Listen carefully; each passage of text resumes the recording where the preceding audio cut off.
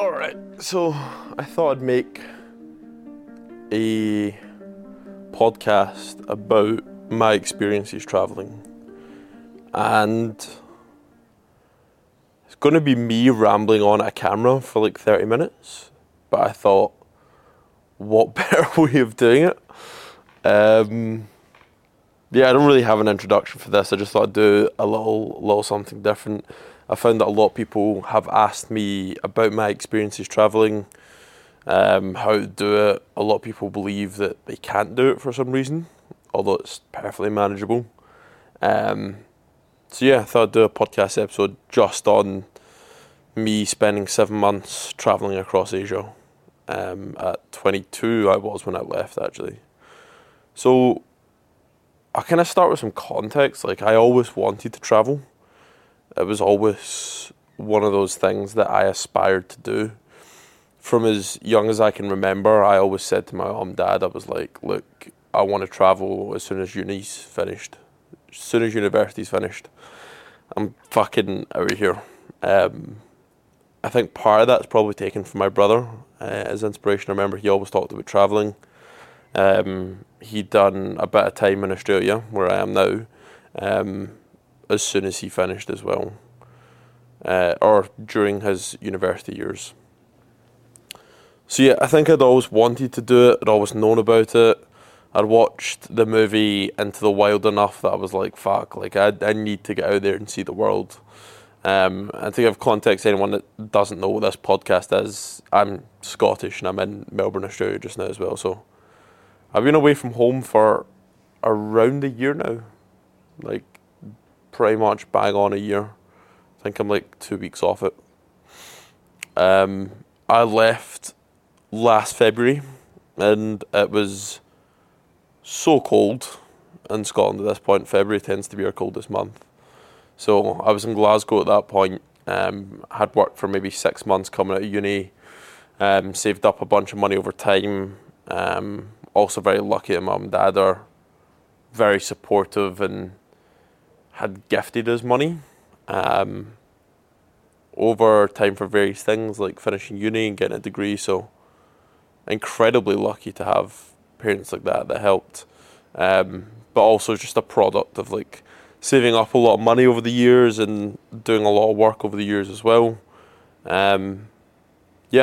So decided, fuck it.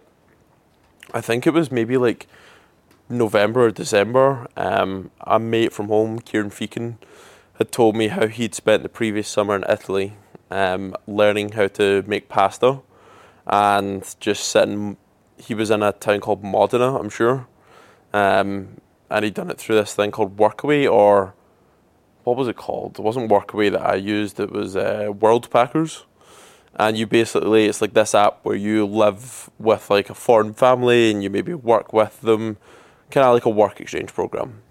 Anyways, I'd heard about it and I was like, okay, that sounds cool. So I was having a scroll through the app and I saw one in Nepal. And I remember my brother went there 2 years prior and he told me how amazing it was. That's where Everest base camp is. That's where all of that shit is. And I was like, oh, like I'll apply to it for the shits and giggles. Like, there's no way that I'll ever get this.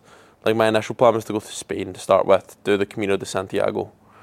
But I was like, nah, do you know what? Shits and gigs, I'll apply to it. And then a week later, got a message back being like, yeah, cool. Like, come see us in Feb, stay for a month. I was like, okay, sick. I booked my flights later that week, told some friends slowly. And then February 28th is when my flight was. I left in Nepal, so I flew from Glasgow to Kathmandu. I think it was like a 9-hour flight or something. It wasn't awful. Landed in Kathmandu, and I was ill on the plane for some reason. Like, reminiscing about it now, I did the stupidest things. The night before was like, it was a combination of like nerves and like just excitement and anxiety and everything else you feel before setting off on a one-way ticket to the other side of the world. And I just didn't sleep well the night before and I was ill, actually. And I remember at the airport going through security. I took my laptop out of my bag and I put it on one of the little trays going through airport security. and then just completely forgot about it. And I didn't realise until I got to, where was it? I think it was Dubai, because I transited through Dubai. I realised that I'd lost my laptop. So this was day one. I was ill. Had lost my laptop.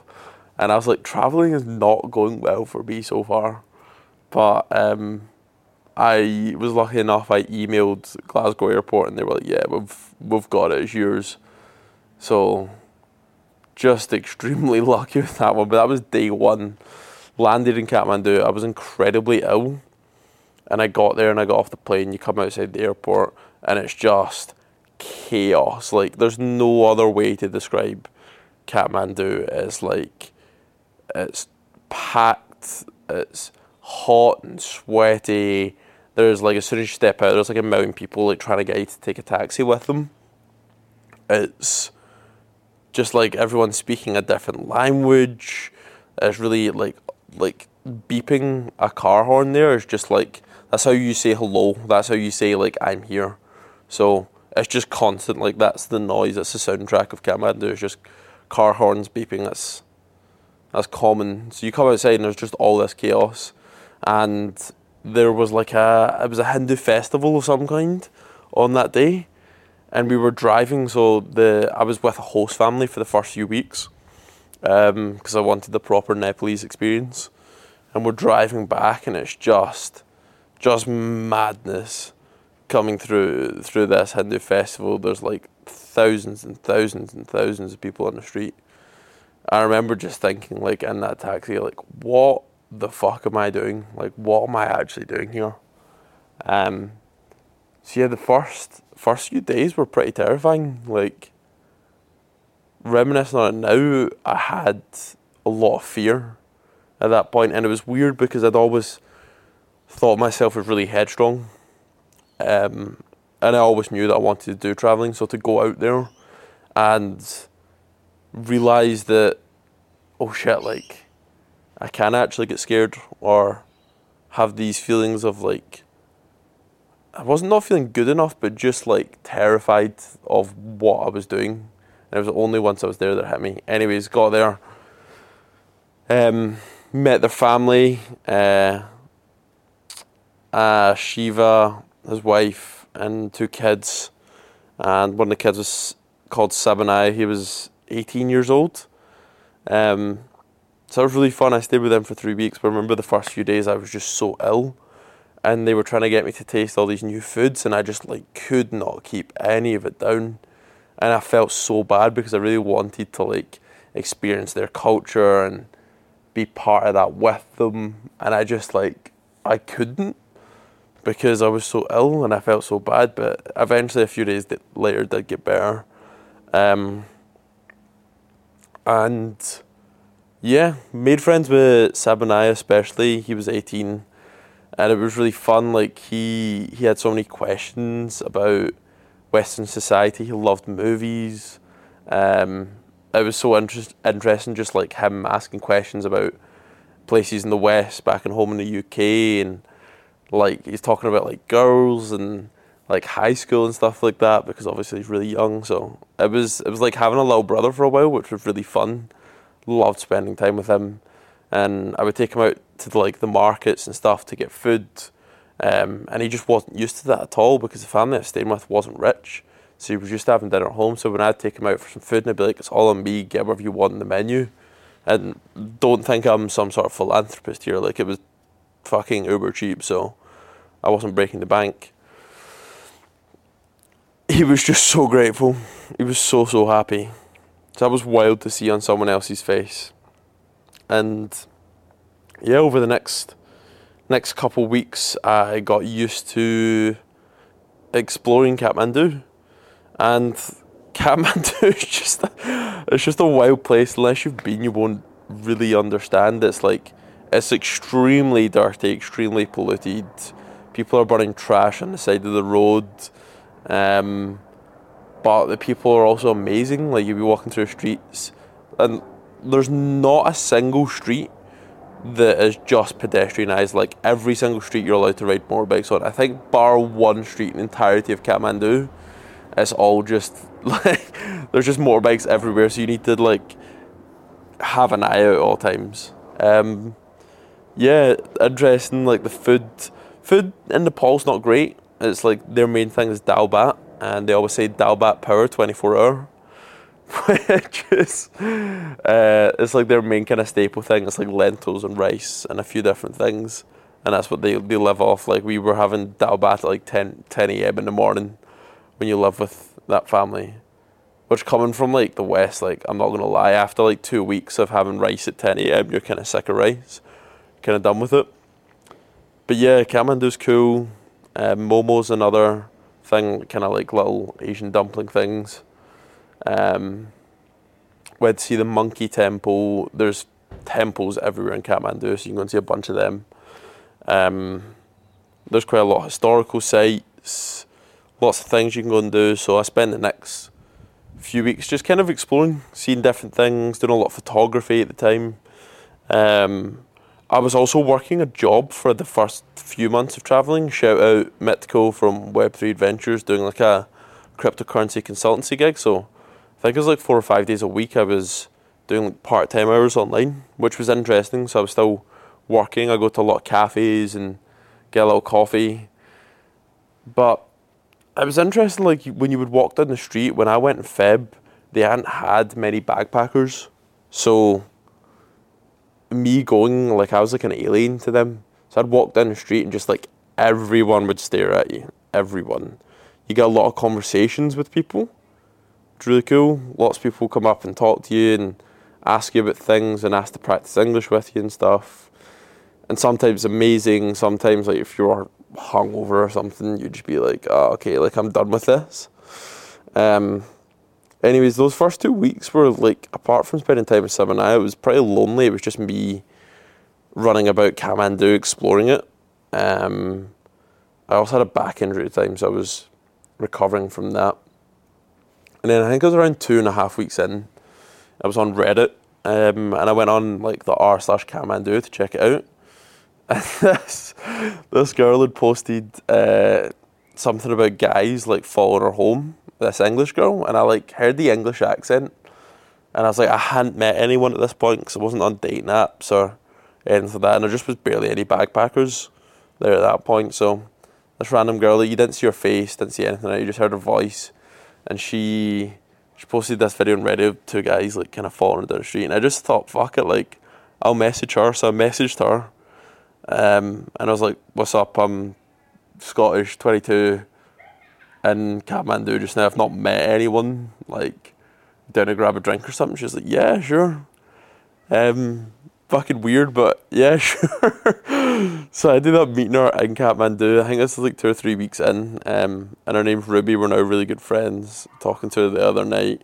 She's currently in Jerusalem, I think, or Israel, and yeah, just like got along like an actual house on fire. It's like 2 kids, like just giggling away, and she very quickly became one of my closest friends. And I don't think I've ever laughed with someone more since then. Like, just every time we were together just ended up buckled. But that kind of opened my eyes more to the experience of traveling, because that first 2 weeks was lonely, and I was staying with that host family. Met her, met some friends, met Anusha, which is a Nepalese girl from Kathmandu. She was lovely, and a few of their friends. I got more of a social thing going, and then spent I think around 3 weeks in Kathmandu, and we're like, okay, like I want to go and see Pokhara. So Pokhara is like more beautiful, it's more relaxed, the food's better, the atmosphere's cleaner. It's just like this little kind of like lakeside town. It's got lots of mountains around it, and it's where you start off to do the treks to like Annapurna and stuff.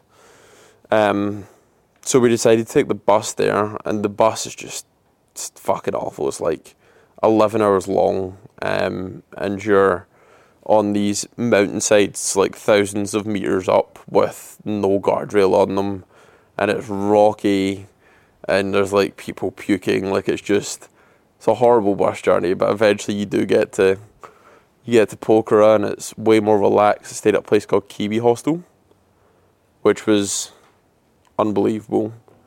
And yeah, KB hostel was awesome. It was just full of like backpackers, and that was my first kind of semblance of like real travelling, meeting everyone in that hostel, like a bunch of backpackers. And we were in Pokhara, we done a bunch of cool stuff. I worked during the day on that job and then done paragliding, which I'd never done before. That was sick. Over Pokhara in the mountains. A lot of the food was really good from there. I done my first trek to a place called Poon Hill. And that overlooks like the Annapurna range. You get this like amazing view, or you're supposed to. So that was my first trek. Went in that, didn't need a guide or Sherpa, just went solo. Ended up going 2 days up and 1 day back down. And yeah, that was awesome. First experience trekking. You stay in these little tea houses. They're like $5 a night, if that.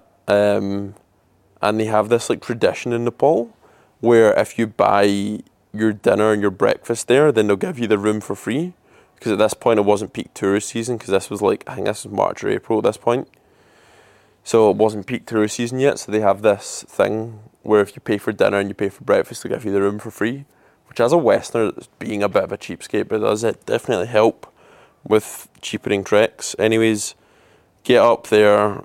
You're a few thousand, I think you're like 3,000 metres or something at this point, so not majorly high, but high enough to feel the altitude a little bit. And you just got a lot of time to like trek and see things. Got up to the top of that mountain, you get up for sunrise and stuff, hoping you get this beautiful view of Annapurna. And I was up with this German guy that was just some German dude that I'd met. Christian was his name.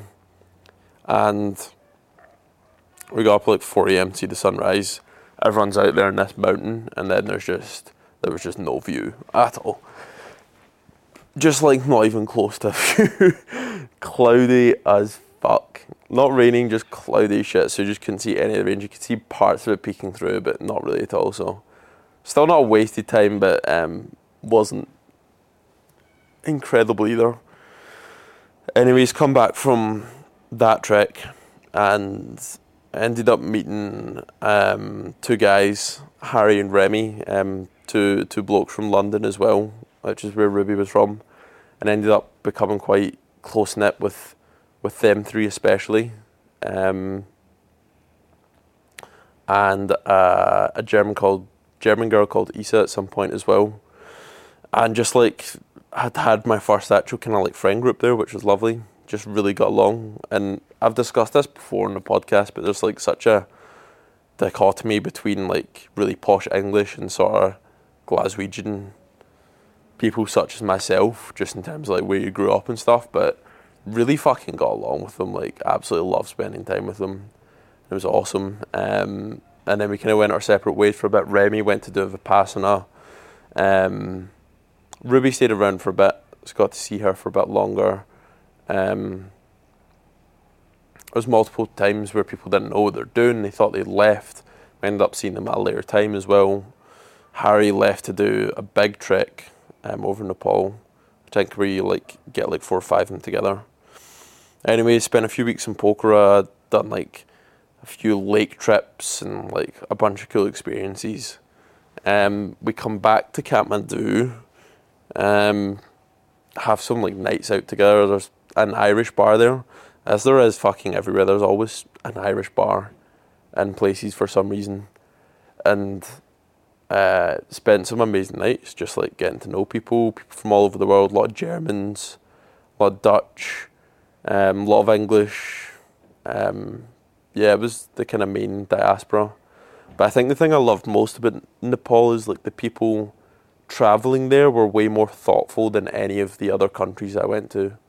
It's like Thailand, Vietnam, Malaysia, Indonesia, the rest of them, but Nepal stood apart because all of the backpackers you met there were like there to hike or like have like an authentic experience.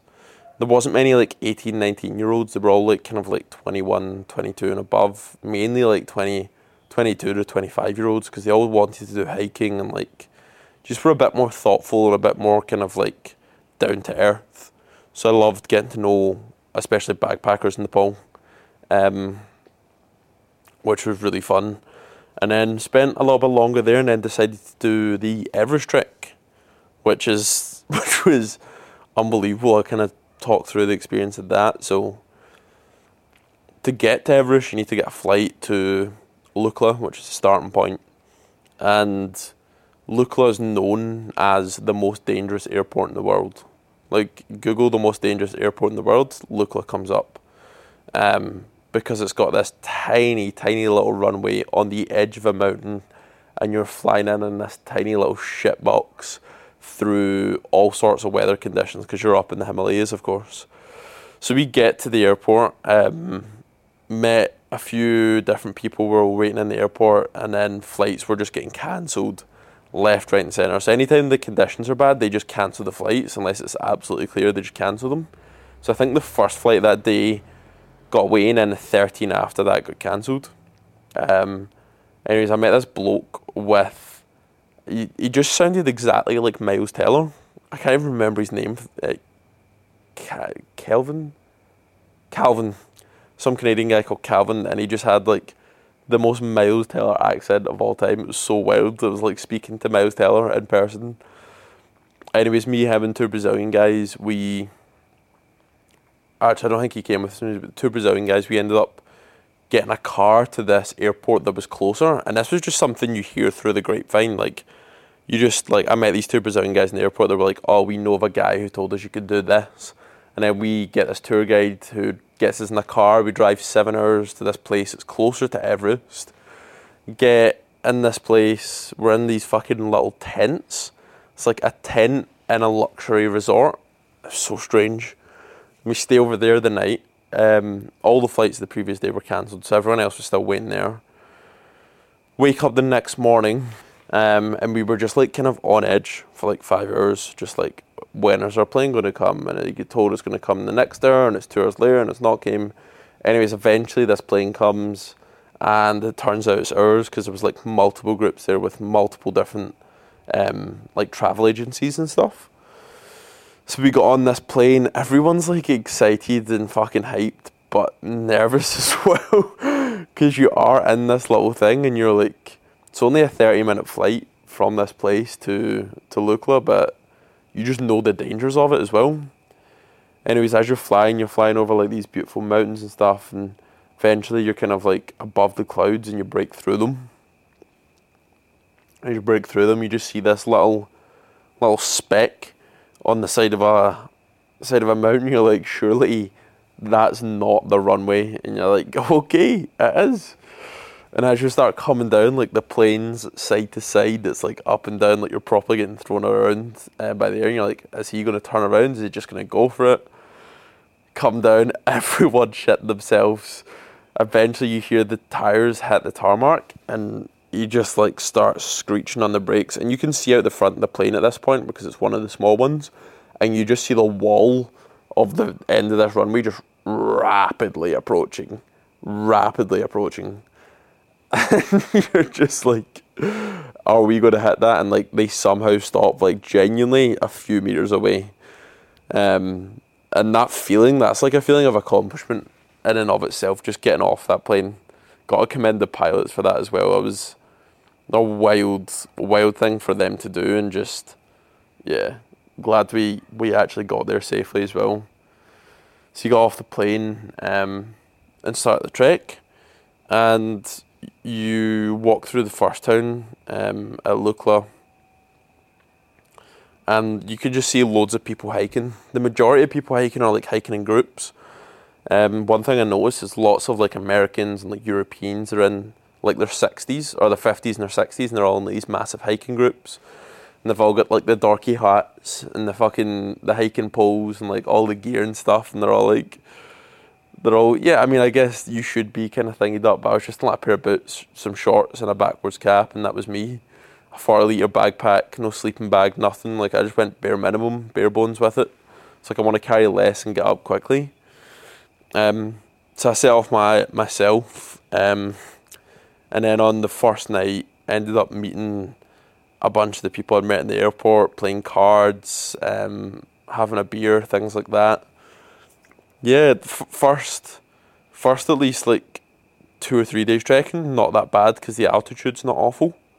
But it was just stunning. Like the first few days, there's lots of like lush green forest that you're walking through. There's beautiful big ravines. There's massive steel cable bridges over them, just like hundreds of feet up above these rivers, and you're just like one of the first time in a long time where I've just been like astounded by the gravity of the beauty, if that's even a sentence you can put together. Just utterly stunning. Yeah, unreal. And then the second and third day, you got up to Namche Bazaar.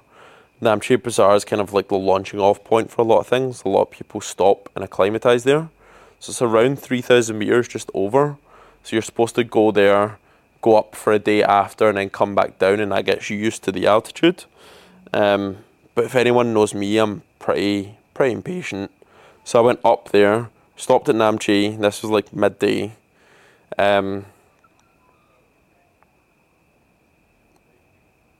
Went up a bit more and then came back down in the same day, and I was like, okay, that's me acclimatised. And Namche's cool. It's like a proper big town. There's like restaurants. There's an Irish pub with like pristine pool tables. Like, I'm not joking, pristine pool tables.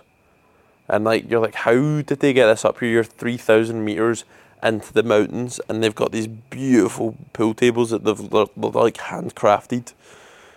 It's like they barely get access to running water, but pool's like a priority for them. It's just wild.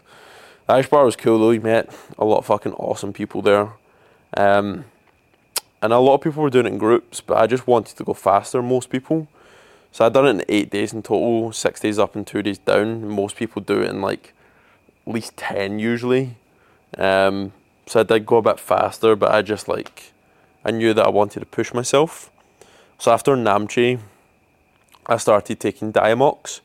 Diamox is just like this drug that gets you used to the altitude sickness, and pretty much everyone takes it.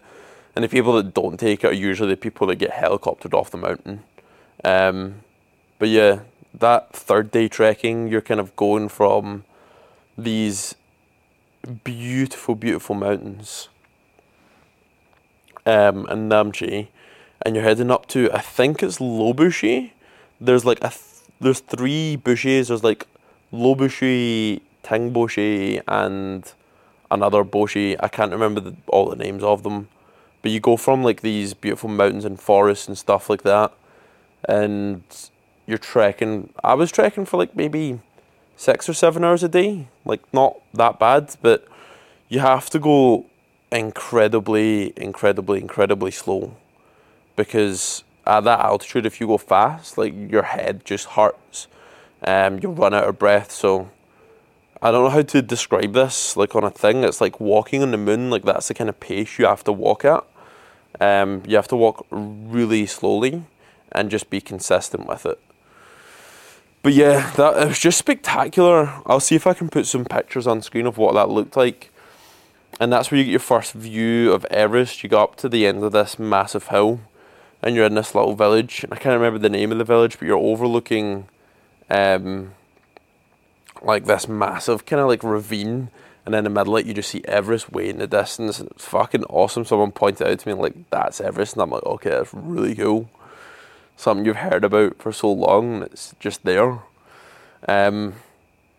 So yeah, I made some friends on the way there, but I just went so fast that I couldn't like maintain friendships on that trek. Day 4 and 5, we got up to, I think it was Tengboshi, which is like the second to third last stop. And up there they had like a little cafe with like the most amazing cookies and muffins and hot chocolate and coffee you've ever had. Like they had like movie nights. I can't remember what it was we watched. It was something to do, I think it was Free Solo we watched. We're all just like cozied up in there. And to give you context, like during the day it's warm. During the day you're talking like 17 degrees, you can kick about in a t-shirt, but at night, up at those, you're getting down to like minus 10, minus 15 at those kind of altitudes, so it's fucking cold at night. But you had this beautiful cafe, amazing cookies and that, and again, you're like, how the fuck are they managing this this far up on the back of people's thingies. And that's the point I should probably like touch on, is that a lot of the people that bring stuff up here is like the Sherpas. So they have got actual houses and buildings on their back. It is wild. These are little like 5'2" men, and they're carrying entire countries on their back. It's bananas. And a lot of people hire like guides or Sherpas because it contributes to the local economy. But not that I didn't want to contribute, I just, one, didn't have the money, and two, wanted to do it myself. So yeah, that's who gets all the stuff up there. But yeah, up at that distance, you're really starting to feel the altitude. Like, one, at night, I'd be sleeping in all my clothes, and then I'd ask for like 3 blankets as well. So you're just like cozied up as much as possible. And at that altitude, your sleep just kind of starts to suffer as well, just generally because you're at such a high altitude. And then you head up to, is it Temoshe or Lobushe? You head up to the next stop, which is the stop before Gorakshep and Kalapatar and Everest Base Camp, and head up there, and it's like John Cracker describes in his book Into Thin Air, which is a book about Everest. The place is just like a fucking dump at this point. Like this, because it's just so hard living, like the place is just a bit desolate. Anyways, you get in there. I was speaking to like a bunch of people when I was in that, because I got there at like 2 o'clock on that trek, and I ended up speaking to a bunch of people, and I was like, yeah, I'm going to get up at 4 a.m. and start hiking tomorrow, because my thought was like, if I got up super early, I can do a massive day of trekking to Everest Base Camp, to Gorakshep, to Kalapatar, and then get back down to a lower distance in the same day. Yeah, it'll be a difficult day, but I won't need to sleep at high altitudes again. And I'm really happy I did that. So I slept at Temoshe or Lobushe, whatever fucking Boshe it was. And I just barely slept. Like, your heart's just beating too fast because you're up at such high altitude that you're just not able to sleep well. So I slept for like 2 hours, got up at 4 a.m. A bunch of people said they'd come do it with me, but they just like ended up bailing. And I was like, yeah, fair enough. Like, don't blame, it was 4 a.m. in the morning, probably tired. And this was like my brother's recommendation, so I went out 4 a.m. Sorry, Mum, Dad, if you're listening to this. It was like minus 18 degrees. And I went out pitch black. All I had was a head torch on, pure wrapped up in all my clothes, and just following the path in the darkness to trek to Gorakshep that morning. And I remember it being like 4:30 in the morning. I'm like 30 minutes into this trek. You're just hiking over stones at this point. There's no nature at all. So you're just in like this basket of the gods.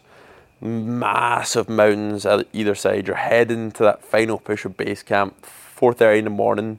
And I remember there being this like bluish kind of ethereal haze kind of start to appear. And it felt as if I was on like fucking Pluto or something. And I remember looking around, minus 17. I was in the middle of nowhere, no one there with me. My torch from my headlight, the only light like I could see, and then these massive mountains just looming, and you could just see this bluish outline of them, and I just thought, fuck, this is what it means to be alive. Like, I never felt so helpless, but also like alive at the same time. And it was just amazing. I was like, this is one of those experiences that I'll never, ever, ever forget. Like, I just felt so human and so connected. I know that sounds pretentious, but so connected to like the earth and being a person. Like, disconnected from any social media, technology, nothing. It was like, if I died, I died. That was cool. That's part of Mother Nature. It was like, yeah, hard to describe that feeling, but it was awesome. Anyways, continue on that track. Somehow managed to keep to the track, even though it was pitch black, and sun started to rise just before I got to Gorakshep. And Gorakshep is a kind of launching off point to go to both Kalapatar and Everest Base Camp.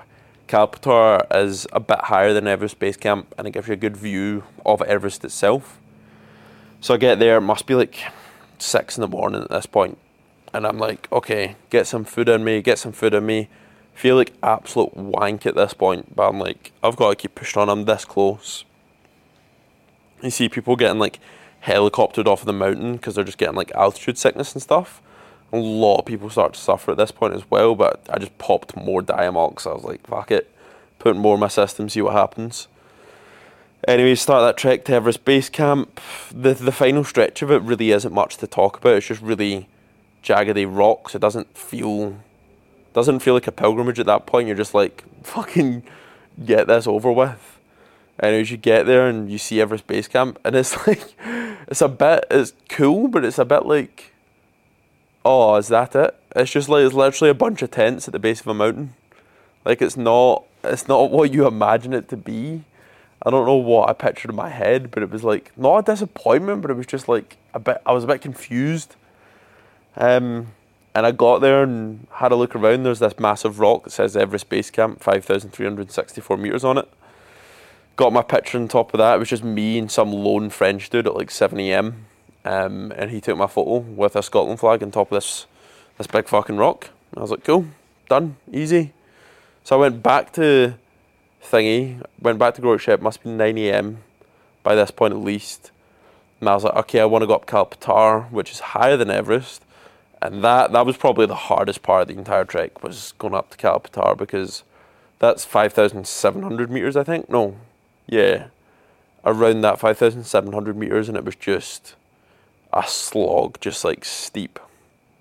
Really slow. Went up there, chilled for 20, spoke to some German guys in the top, and a lot of people, they just couldn't make it at that point.